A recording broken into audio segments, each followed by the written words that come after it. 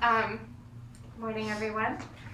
In addition to all of the other things that this morning has been, this is also the second Sunday of Lent. So we're going to have our readings from the Revised Common Lectionary, and we're going to pray together in response. We started the season of Lent last Sunday with the reading about Jesus' temptation in the wilderness. And today, we're not actually reading the gospel passage. We'll be reading from Psalms and from one of the epistles. Our gospel passage for this week is really short, and you might be familiar with it. So I'm just going to give a quick recap. It's just this moment when Jesus is coming towards Jerusalem, and he sees the city off in the distance, and his heart just breaks for it. And he says, "Oh, Jerusalem, you've killed the prophets." He says, basically, you have not listened to the word of the Lord when it has come to you. God has come to bring you light and life and truth, and you have turned against those that God has sent. And instead of saying, "Oh, I hate you so much," he follows that up by saying, "How I long to gather you under my wings, like a mother hen gathers her chicks. But you would not." And I think it's a beautiful image, especially as we're moving deeper into this season of Lent, to remember. I think a lot of us, if we have any ideas about Lent at all, we just think of it as a time of sort of darkness and just a stark, solemn self-deprivation. It's the anti-fun time, right? It's the time where we have to suffer to make God love us. I think that's what it feels like to a lot of us. That's the idea that we're given. But the gospel gives us a different idea, and all of our readings together sort of point towards this different idea that I think this image really encapsulates, that God longs for us to be with him. He longs to gather us into his presence, to hold us, to shelter us. As we hear in our psalm this morning, to be our light and our salvation, the rock on which we stand, a level path, to make things go well for us in our lives, to heal our brokenness. And it is our rebellion against him, our refusal of his love, that causes us pain, that causes us brokenness. So this season is not a time for us to experience pain so that God will love us. It is a time for us to focus on clearing out our lives so we can experience the great love that he has for us. So we can stop suffering because of the same mistakes that we make. So that we can be more transformed into his likeness and hold fast to his promises and let go of the things that are hurting us. So as we read our readings this morning and as we respond in prayer, I just encourage all of us to remember this time that God is calling you not to get yourself together so that he can love you, or to suffer so that he will give you something nice later. The God who loves you and who has suffered for you and who is with you in your suffering is calling you to a place of shelter, to a place of healing, to a place of hope. Mr. Joshua, could you please read for us from the Psalms this morning? Yes. Good morning, church. Good morning. I'll be reading from the book of Psalms 27. The Lord is my light and my salvation. Whom shall I fear? The Lord is the stronghold of my life. Of whom shall I be afraid? Evildoers assail against me to devour my flesh. My adversaries and foes, they shall stumble and fall. Though an army encamp against me, my heart shall not fear. The war rise up against me, yet I will be confident. One thing I ask of the Lord, that will I seek after, to live in the house of the Lord all the days of my life, to behold the beauty of the Lord, to inquire in his temple. For he will hide me in his shelter, and in the day of trouble. He will conceal me under the cover of his tent. He will set me high on the rock. Now my head is lifted up above my enemies all around me. I will offer in his tent sacrifices with shouts of joy. I will sing and make melody to the Lord. Hear, O Lord, when I cry aloud, be gracious to me and answer me. Come, My heart says, see his face. Your face, Lord, do I see. Do not hide your face from me. Do not turn your servant away in anger. You, who have been my help, do not cast me off. Do not forsake me, O God, of my salvation. If my father and mother forsake me, the Lord will take me up. Teach me your way, O Lord, and lead me on the level path because of my enemies. Do not give me up to the will of my adversaries. For false witnesses have risen against me, and they are breathing out violence. I believe that I shall see the goodness of the Lord in the land of the living. Wait for the Lord, be strong, and let your heart take courage. Wait for the Lord. Amen. Amen.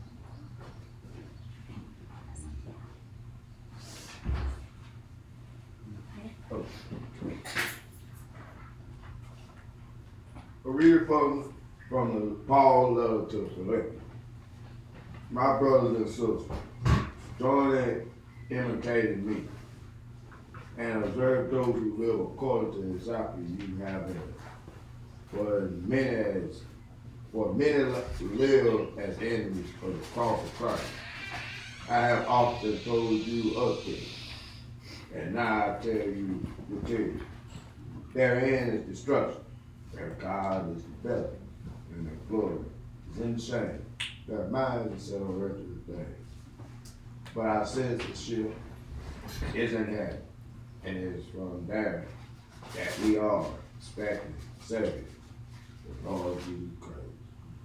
He will transform the body of our humiliation, that it may be confirmed with the body of his glory, by the power that also enables him to take all things subject to himself.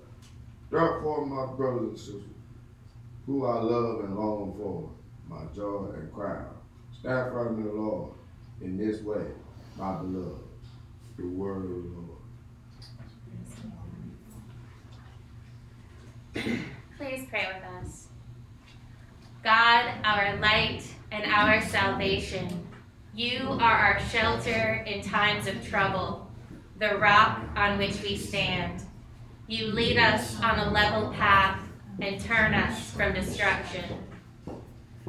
Yet we are not content to dwell in your house, to behold your beauty, to inquire in your temple. Instead, we worship our own desires. We glorify our own brokenness. We conform ourselves to the wisdom of the world. Forgive us, O Lord. Teach us your ways, that we shall see your goodness in the land of the living. Brothers and sisters, believe and have hope. The Lord longs to gather you as a hen gathers her chicks under her wing. Through him you are forgiven, you are welcomed, you are loved. Let us rejoice together and give praise to our Savior. Blessed is he who comes in the name of the Lord. Hope beyond all human hope. You promise light and salvation in the midst of darkness and despair, and promise redemption to a world that will not listen. Gather us to yourself in tenderness. Open our ears to listen to your word, and teach us to live faithfully as people confident of the fulfillment of your promises. We ask this in the name of Jesus Christ. Amen.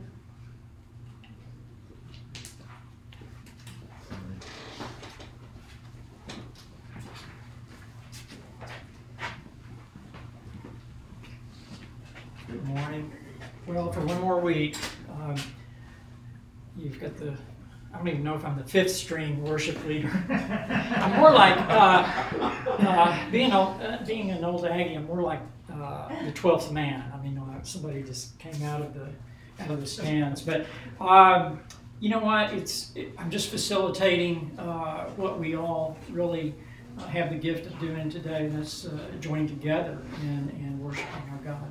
So if you were able to stand, and we're gonna sing a little bit.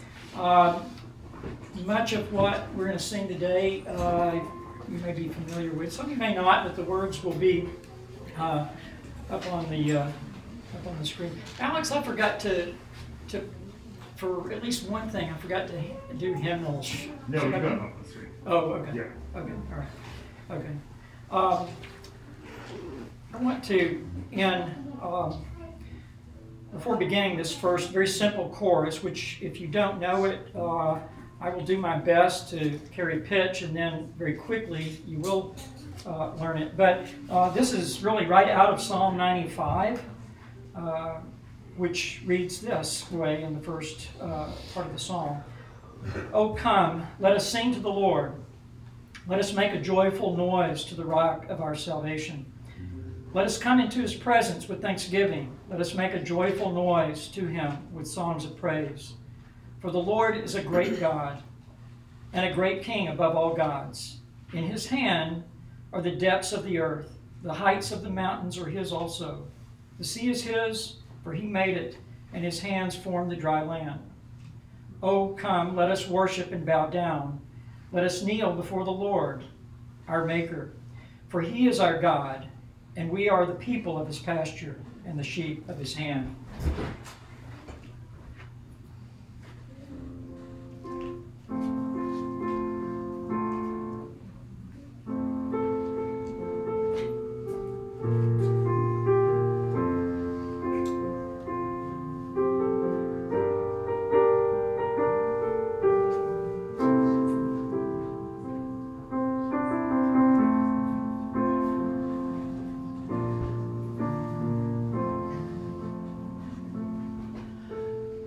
Come, let us worship and bow down.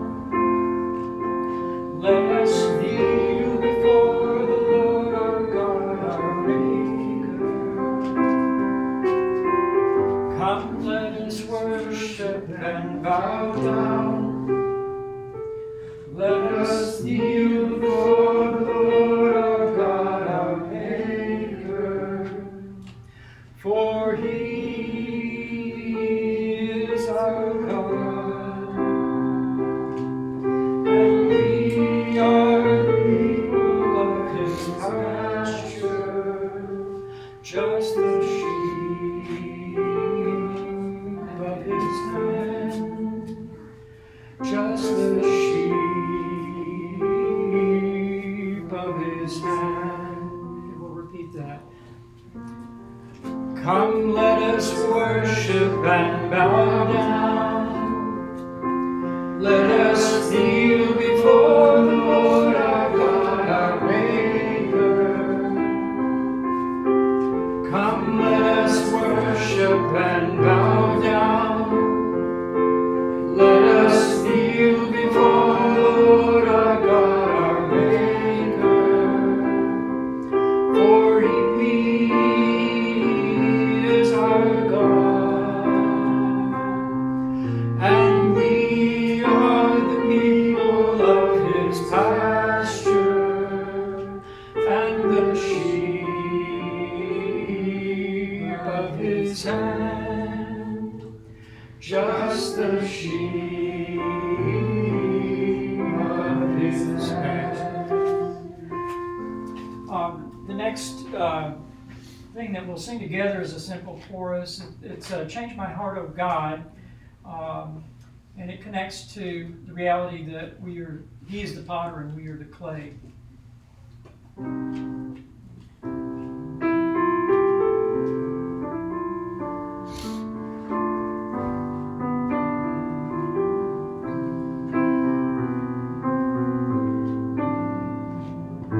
Change my heart, O God, make it ever true. Change my heart, O God,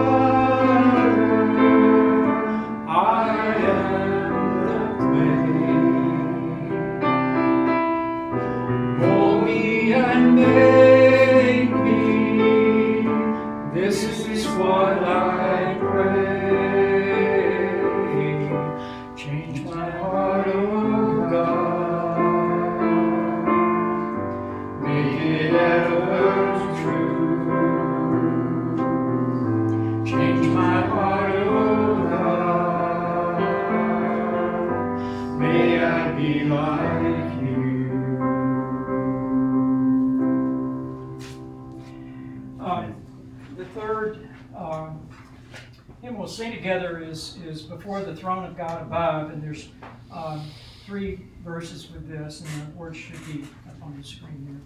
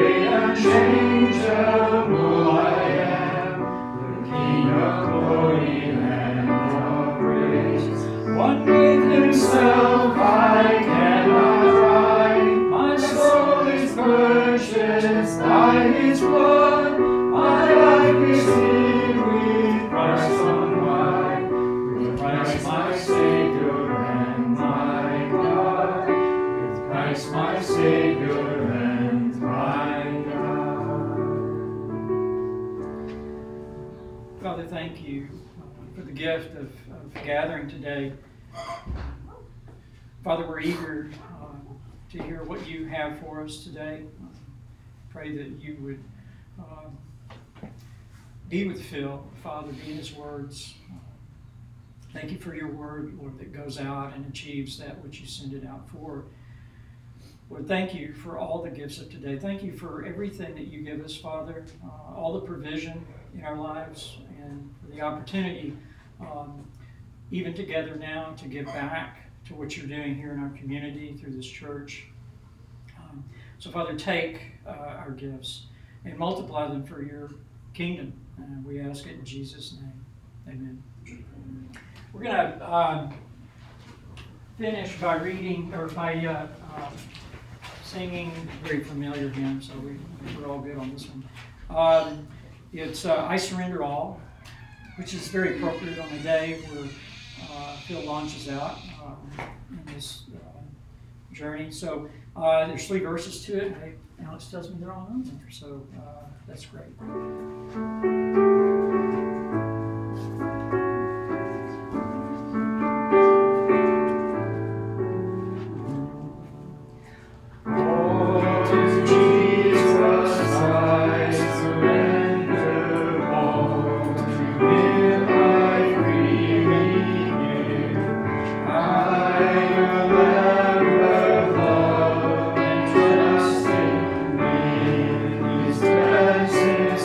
Daily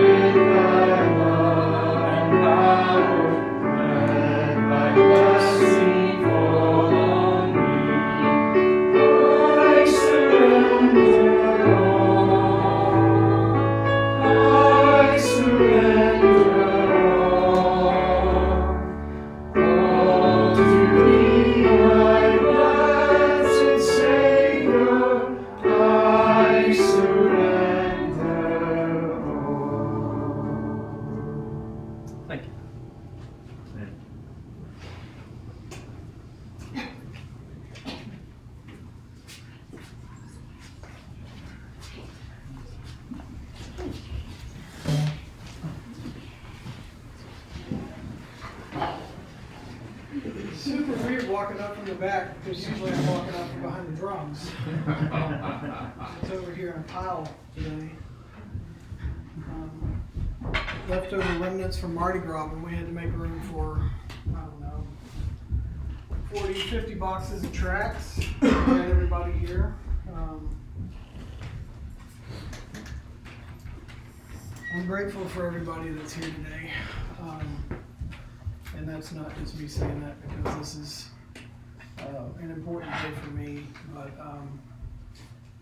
everybody who comes through our door every Sunday and every Wednesday and every Friday, and where we have an opportunity to embrace them as a community and show them God's love. I'm grateful to everyone that steps through the door, and I'm grateful to the Lord for giving us that opportunity as a church and a community. Before I start, let me pray for us. Father, thank you. And as always, I ask that you just move me out of the way. And this word that you've given me, Lord, speak through me and speak through me clearly. Thank you for everyone here. And thank you for our Sunday mornings where we can gather together. I love you, and I pray and ask all these things in Jesus' name. Amen. Last week, Alex, I was so excited listening to his sermon, talking about the humanity of Jesus in the garden and how we saw him embracing the difficulties of our life and the things that we go through as humans, and having this moment where, as we were singing I Surrender All, it was, if I can explain this well, when we come to Jesus and we surrender our lives to God, you saw in the garden last week Alex describing a moment where Jesus was surrendering his humanity to his Father's will. Jesus didn't need salvation, but he was taking that step of obedience to say, Father, this is what I'm going through. This is the human experience that I'm experiencing, and I surrender it to your will. I know what's about to come, and if there's any other way, can you please take it from me? But I'm surrendering to your will. And in John 18 this morning, which is our text, one of two texts, because there's two stories kind of paralleling today. We have Jesus post-garden, and this is Jesus when he's brought before the Sanhedrin, which are the, this is a really not bad, but it's the only comparison we have for modern times of what the Sanhedrin is. And if Jesus was taken before a Sharia law court in Islam, this is who the Sanhedrin would be. They are the legalistic court of Israel. They are so pious and so forward with their interpretation of the law that when God talks about plucking out your eye if it causes you to sin, they literally would pluck out someone's eye. They do everything literal down to the T. So in John 18, we see the beginning of this story, and it's verse 12 and on. This is when Jesus is arrested and taken to Annas. Then the company of soldiers, the commander and the Jewish temple police, arrested Jesus and tied him up. First they led him to Annas, for he was the father-in-law of Caiaphas, who is the high priest that year, which is interesting. Caiaphas was the one who had advised the Jews that it was advantageous that one man should die for the people. And this is 15, and then also into 19, which is Peter and then Annas. Meanwhile, Simon Peter was following, as was another disciple. That disciple was an acquaintance of the high priest. So he went with Jesus into the high priest's courtyard, but Peter remained standing outside by the door. So the other disciple, the one known to the high priest, went out and spoke to the girl who was the doorkeeper and brought Peter in. Then the slave girl, who was the doorkeeper, said to Peter, "You aren't one of his disciples too, are you?" "I am not," he said. Now the slaves and the temple police had made a charcoal fire because it was cold. They were standing there warming themselves, and Peter was standing with them warming himself. The high priest questioned Jesus and his disciples about his disciples and about his teaching. I have spoken openly to the world, Jesus answered him. I have always taught in the synagogue and in the temple complex, where all the Jews congregate, and I haven't spoken anything in secret. Why do you question me? Question those who have heard what I told them. Look, they know what I said. When he said these things, one of the temple police standing by slapped Jesus, saying, Is this the way you answer the high priest? If I have spoken wrongly, Jesus answered him, give evidence about the wrong, but if rightly, why do you hit me? And then Annas sent him bound to Caiaphas, the high priest. So he's before the Sanhedrin, and they bring him to the high priest's house, but they don't bring him to the high priest first. They bring him to the father-in-law of the high priest, who is Annas. And there's a couple of reasons why they've done this. Annas is the true leader of this household. Caiaphas might hold the seat of power at the time, but Annas is the one that's pulling the strings behind what he's built. Annas is a notorious figure in Jewish history. There's actually a quote in the Talmud that talks about the house of Annas and woe to them, for they are a house of snakes. They were known as a crooked Roman political family that built their entire name on a position that used to be a lifetime position, but now under Roman rule had become a position of political power. And they were appointed by the Roman governor, who here would be Pilate, which is later in our story of Lent. But an interesting fact about Annas, that he lost his high priesthood. He was the first in his family to be high priest, and then all of his sons, he had 4 or 5 sons that were high priests. Then he had his son-in-law Caiaphas, who at this point was 2 removed from Annas. There was Annas, then there was one of his sons, and then there was Caiaphas, who had become high priest. And Annas lost his high priesthood because he was killing lawbreakers, which is against Roman law. But for Jesus to come first to Annas was a death sentence, was an arrogant statement by Annas and the Sanhedrin saying, you're going to die and there's nothing you're going to do to get out of it. They didn't even have to have this charade of a court. They didn't have to have anything, because Annas was known as a killer. He was brought on the family of Annas and the Sanhedrin. He was brought on their radar by what he taught in the temple and the new covenant that he talked about and the fulfillment of the covenant that he talked about.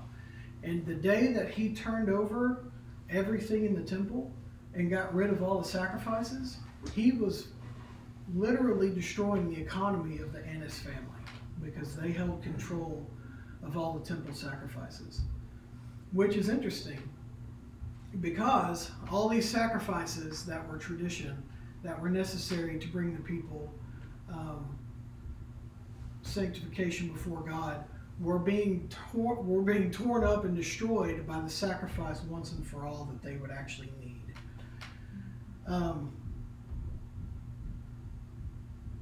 The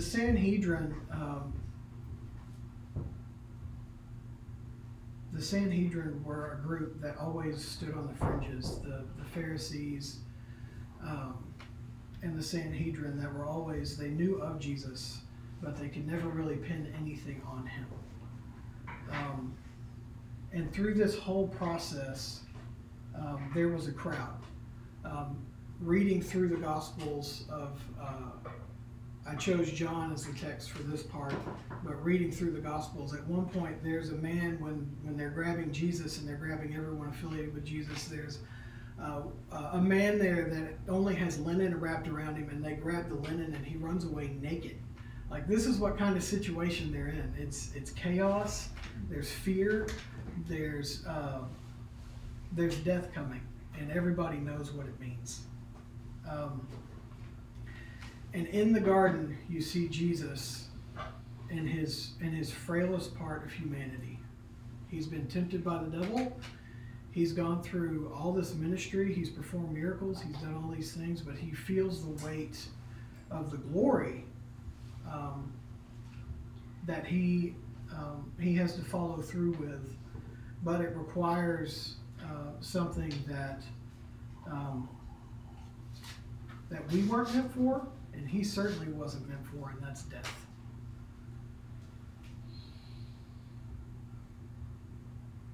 This is Jesus stepping into who he is as Messiah. Last week we saw who he was as a great example of Jesus the man, fully human.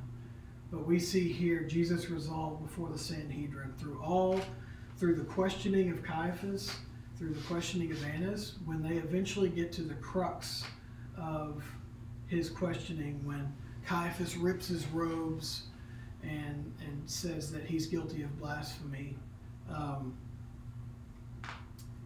They ask him the simple question, are you the Son of God? And he doesn't say yes. He says, that's what you say I am. And they count that against him.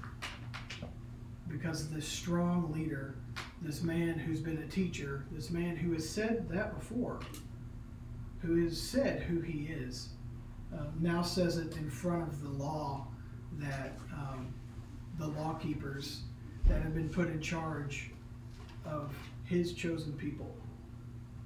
This is the people that his father chose to bring the bloodline of the Messiah through. They are now convicting their Messiah. And in so many ways, it's necessary.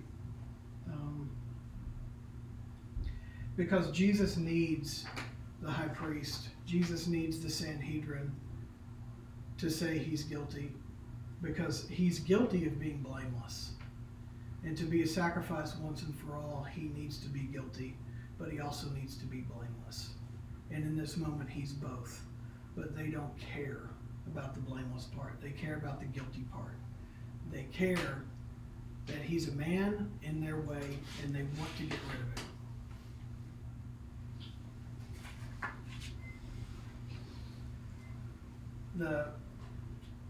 The story intertwined through this story is my favorite person in the Bible. My second sermon ever was about Peter. And I tied in part of this story with what I preached on that day. And while this is all going on, there's a disciple. There's actually two disciples in the courtyard. It's not spoken his name, but it's understood that it's John and it's Peter that are in the courtyard while this is all going on. He sees everything, he hears everything. But Jesus also hears and sees everything Peter is doing. Peter's story, we read a little bit about it earlier, but this is Luke 22. This is a second text today. Luke 22, verse 54 and on.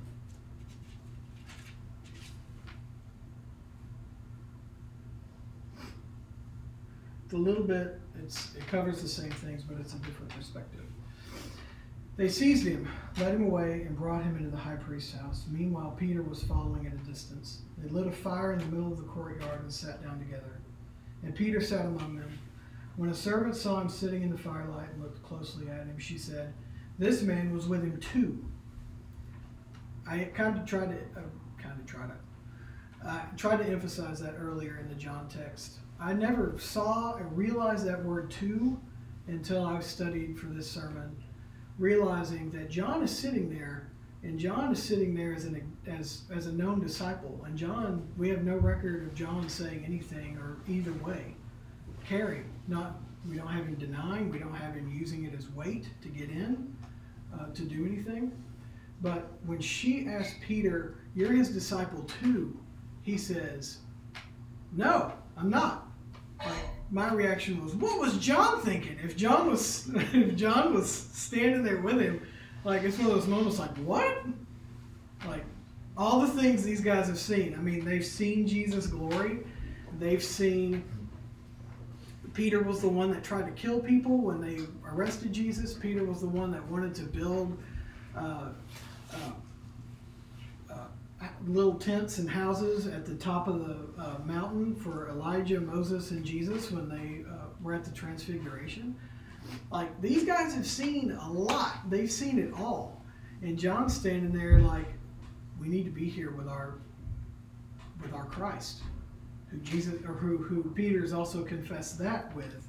He's confessed him as Messiah, as Christ, as the Son of God. But he gets asked a simple question by somebody in a courtyard around a coal fire while his friend is in there before the Sanhedrin, the killers in charge of the law. No, I don't know this guy. I don't know.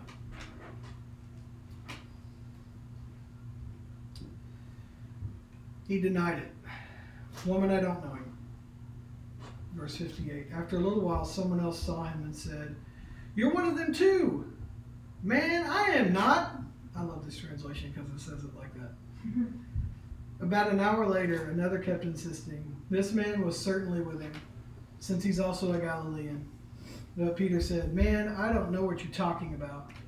Immediately, while he was still speaking, a rooster crowed.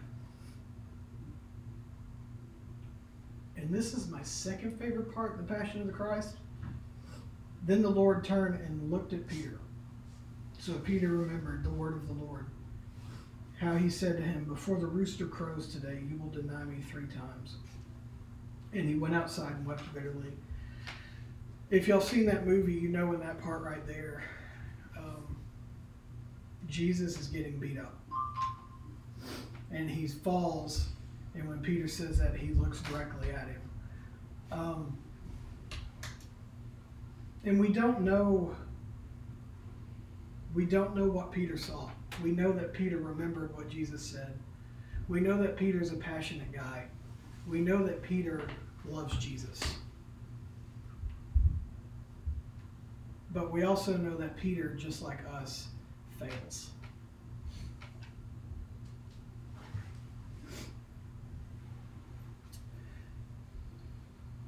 We see in this Jesus, who's felt weakness, who's felt all the things that he felt in the garden, who felt his humanity clashing with his God inside of him. This man fully God and fully human. And he understands our story.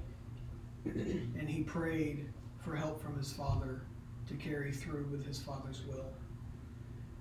And right here we see the beginning of that story. We see the beginning of Jesus' resolve to go to the cross. We see Jesus standing before the people who are accusing him wrongly of being a false teacher, of not being God, of not recognizing who he is. We see him embracing, as a man, the difficulty that God, his Father, has for him.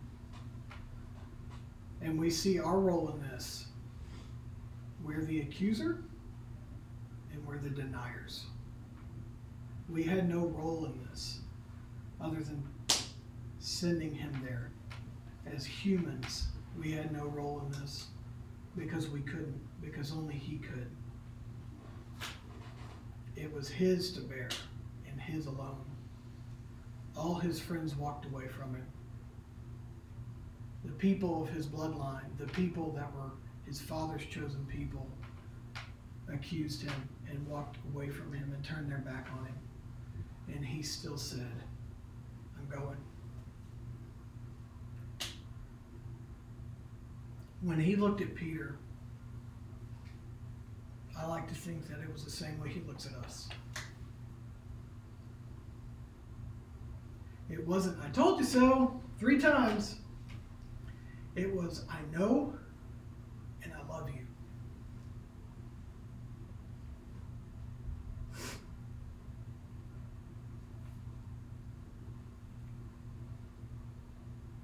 Who we are the image bearers. And he came down amongst us and took our burden, experienced our humanity.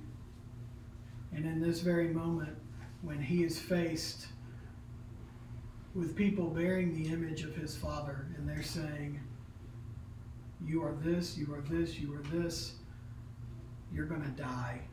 And he looks at his friend, and his friend is saying, I don't know this guy.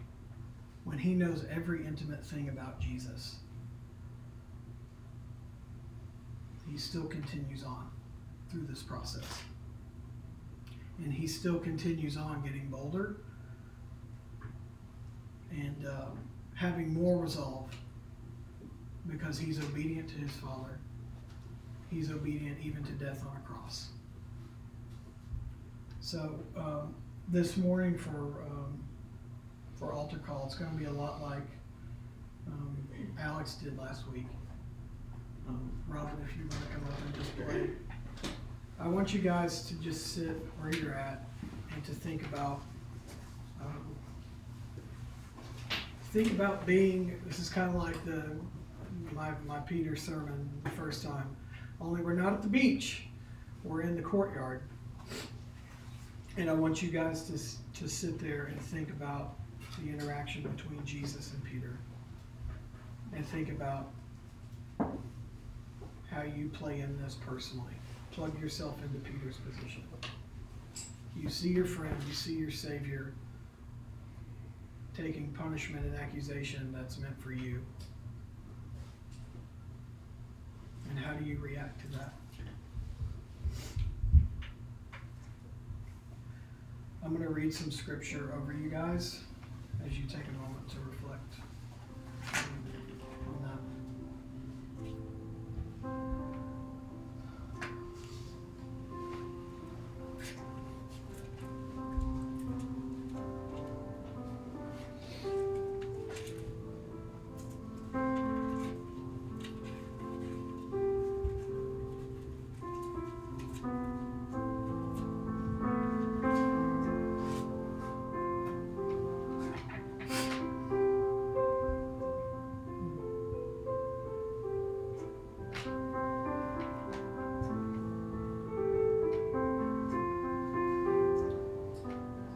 Isaiah 61, 1 through 3. As we accuse, Jesus says over us, the Spirit of the Lord God is on me, because the Lord has anointed me to bring good news to the poor. He has sent me to heal the brokenhearted, to proclaim liberty to the captives and freedom to the prisoners, to proclaim the year of the Lord's favor and the day of our God's vengeance, to comfort all who mourn, to provide for those who mourn in Zion, to give them a crown of beauty instead of ashes, festive oil instead of mourning.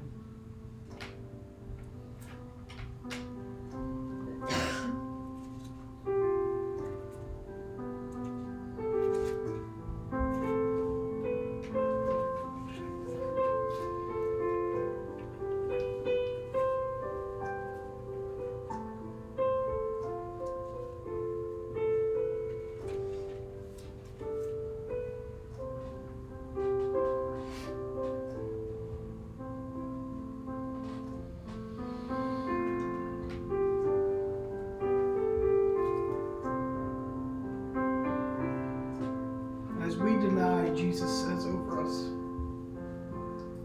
John 17, 23 through 26.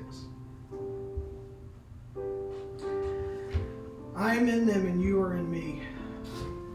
May they be completely one, so the world may know you have sent me and have loved them as you have loved me.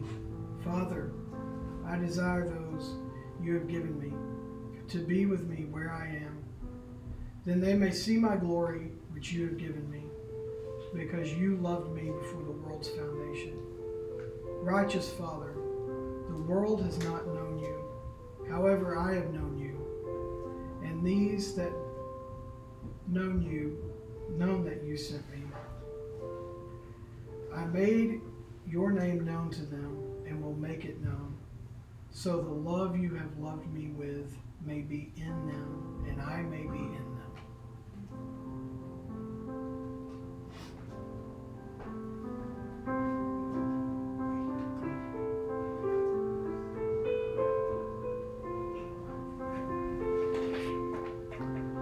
Father, I thank you that you love us in spite of our brokenness. You love us through our accusation, through our denial. And I thank you, Jesus, that you were obedient to your Father. And I thank you that you carried on with your mission, which is the salvation of our souls. And I pray that as we move through this Lent season, that we would become have a deeper understanding on who you are and the sacrifice that you made, because it's deeper than we could ever know, and it's more personal than we could ever know. And we love you, and we are grateful for saving us. You are the Christ, the Son of the living God. And thank you for being with us here today. And we love you. In the name of Jesus, I pray. Amen.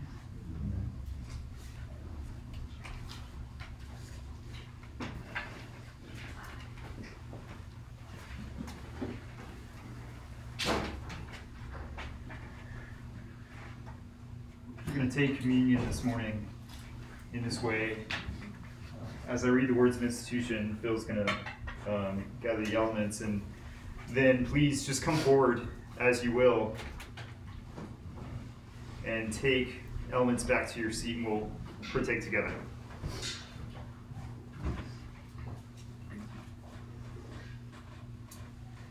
For I received from the Lord what I also delivered to you, that the Lord Jesus, on the night he was betrayed, took bread, and when he had given thanks, he broke it, and said, "This is my body, which is for you. Do this in remembrance of me." In the same way, he also took the cup after supper, saying, "This cup is the new covenant in my blood. Do this as often as you drink of it in remembrance of me. For as often as you eat this bread and drink this cup, you proclaim the Lord's death until he comes." So we do. Amen. He'll come as you will.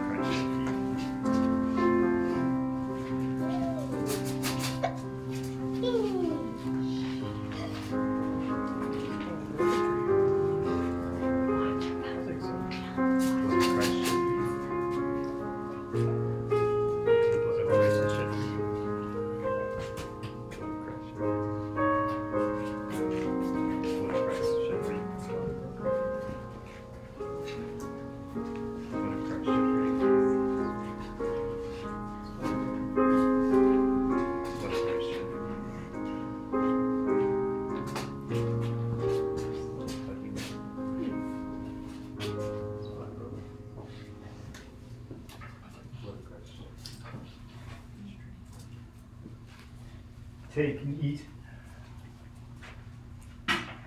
Drink.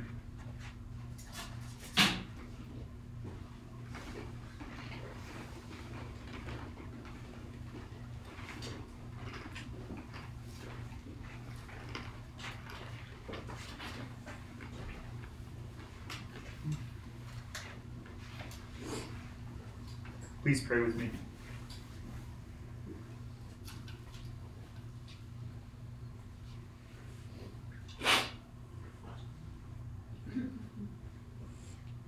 Father God, the miraculous part of the story is not that we deny you, Lord. We find ways to deny you every day.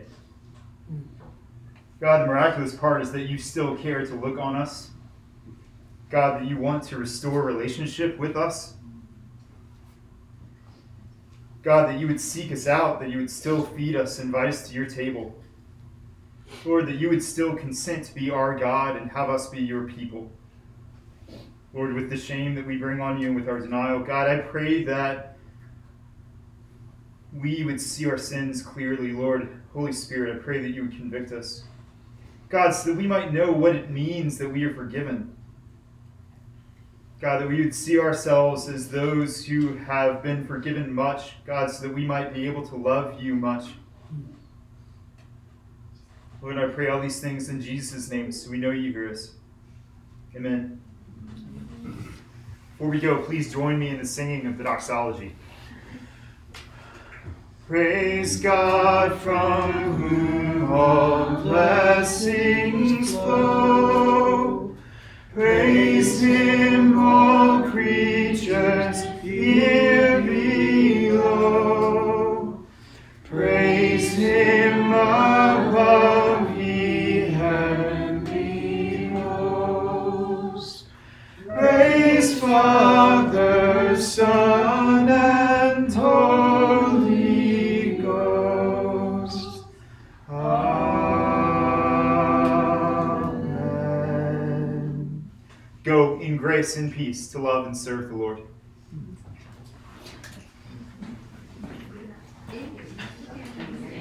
Don't forget, if you want to take part in the kids ministry, or if you have a kid, or if, like Ben, one of your goals in life is to be a child, please stay. Looks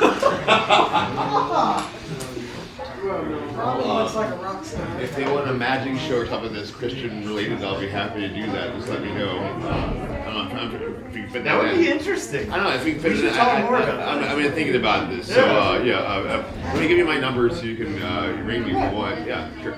And then let me know if you'll be too. Well, I got some ideas. So I can show the difference between magic and lost and truth. Hey, Cam, what's the name? Yeah, Jeremy. Whenever you're ready, 504-214-0660. Text me anytime you like it, and I'll always answer all my calls. But if I can help out anyway, let me know, man. Thanks, man. Thank you. I appreciate you. And congratulations, Phil.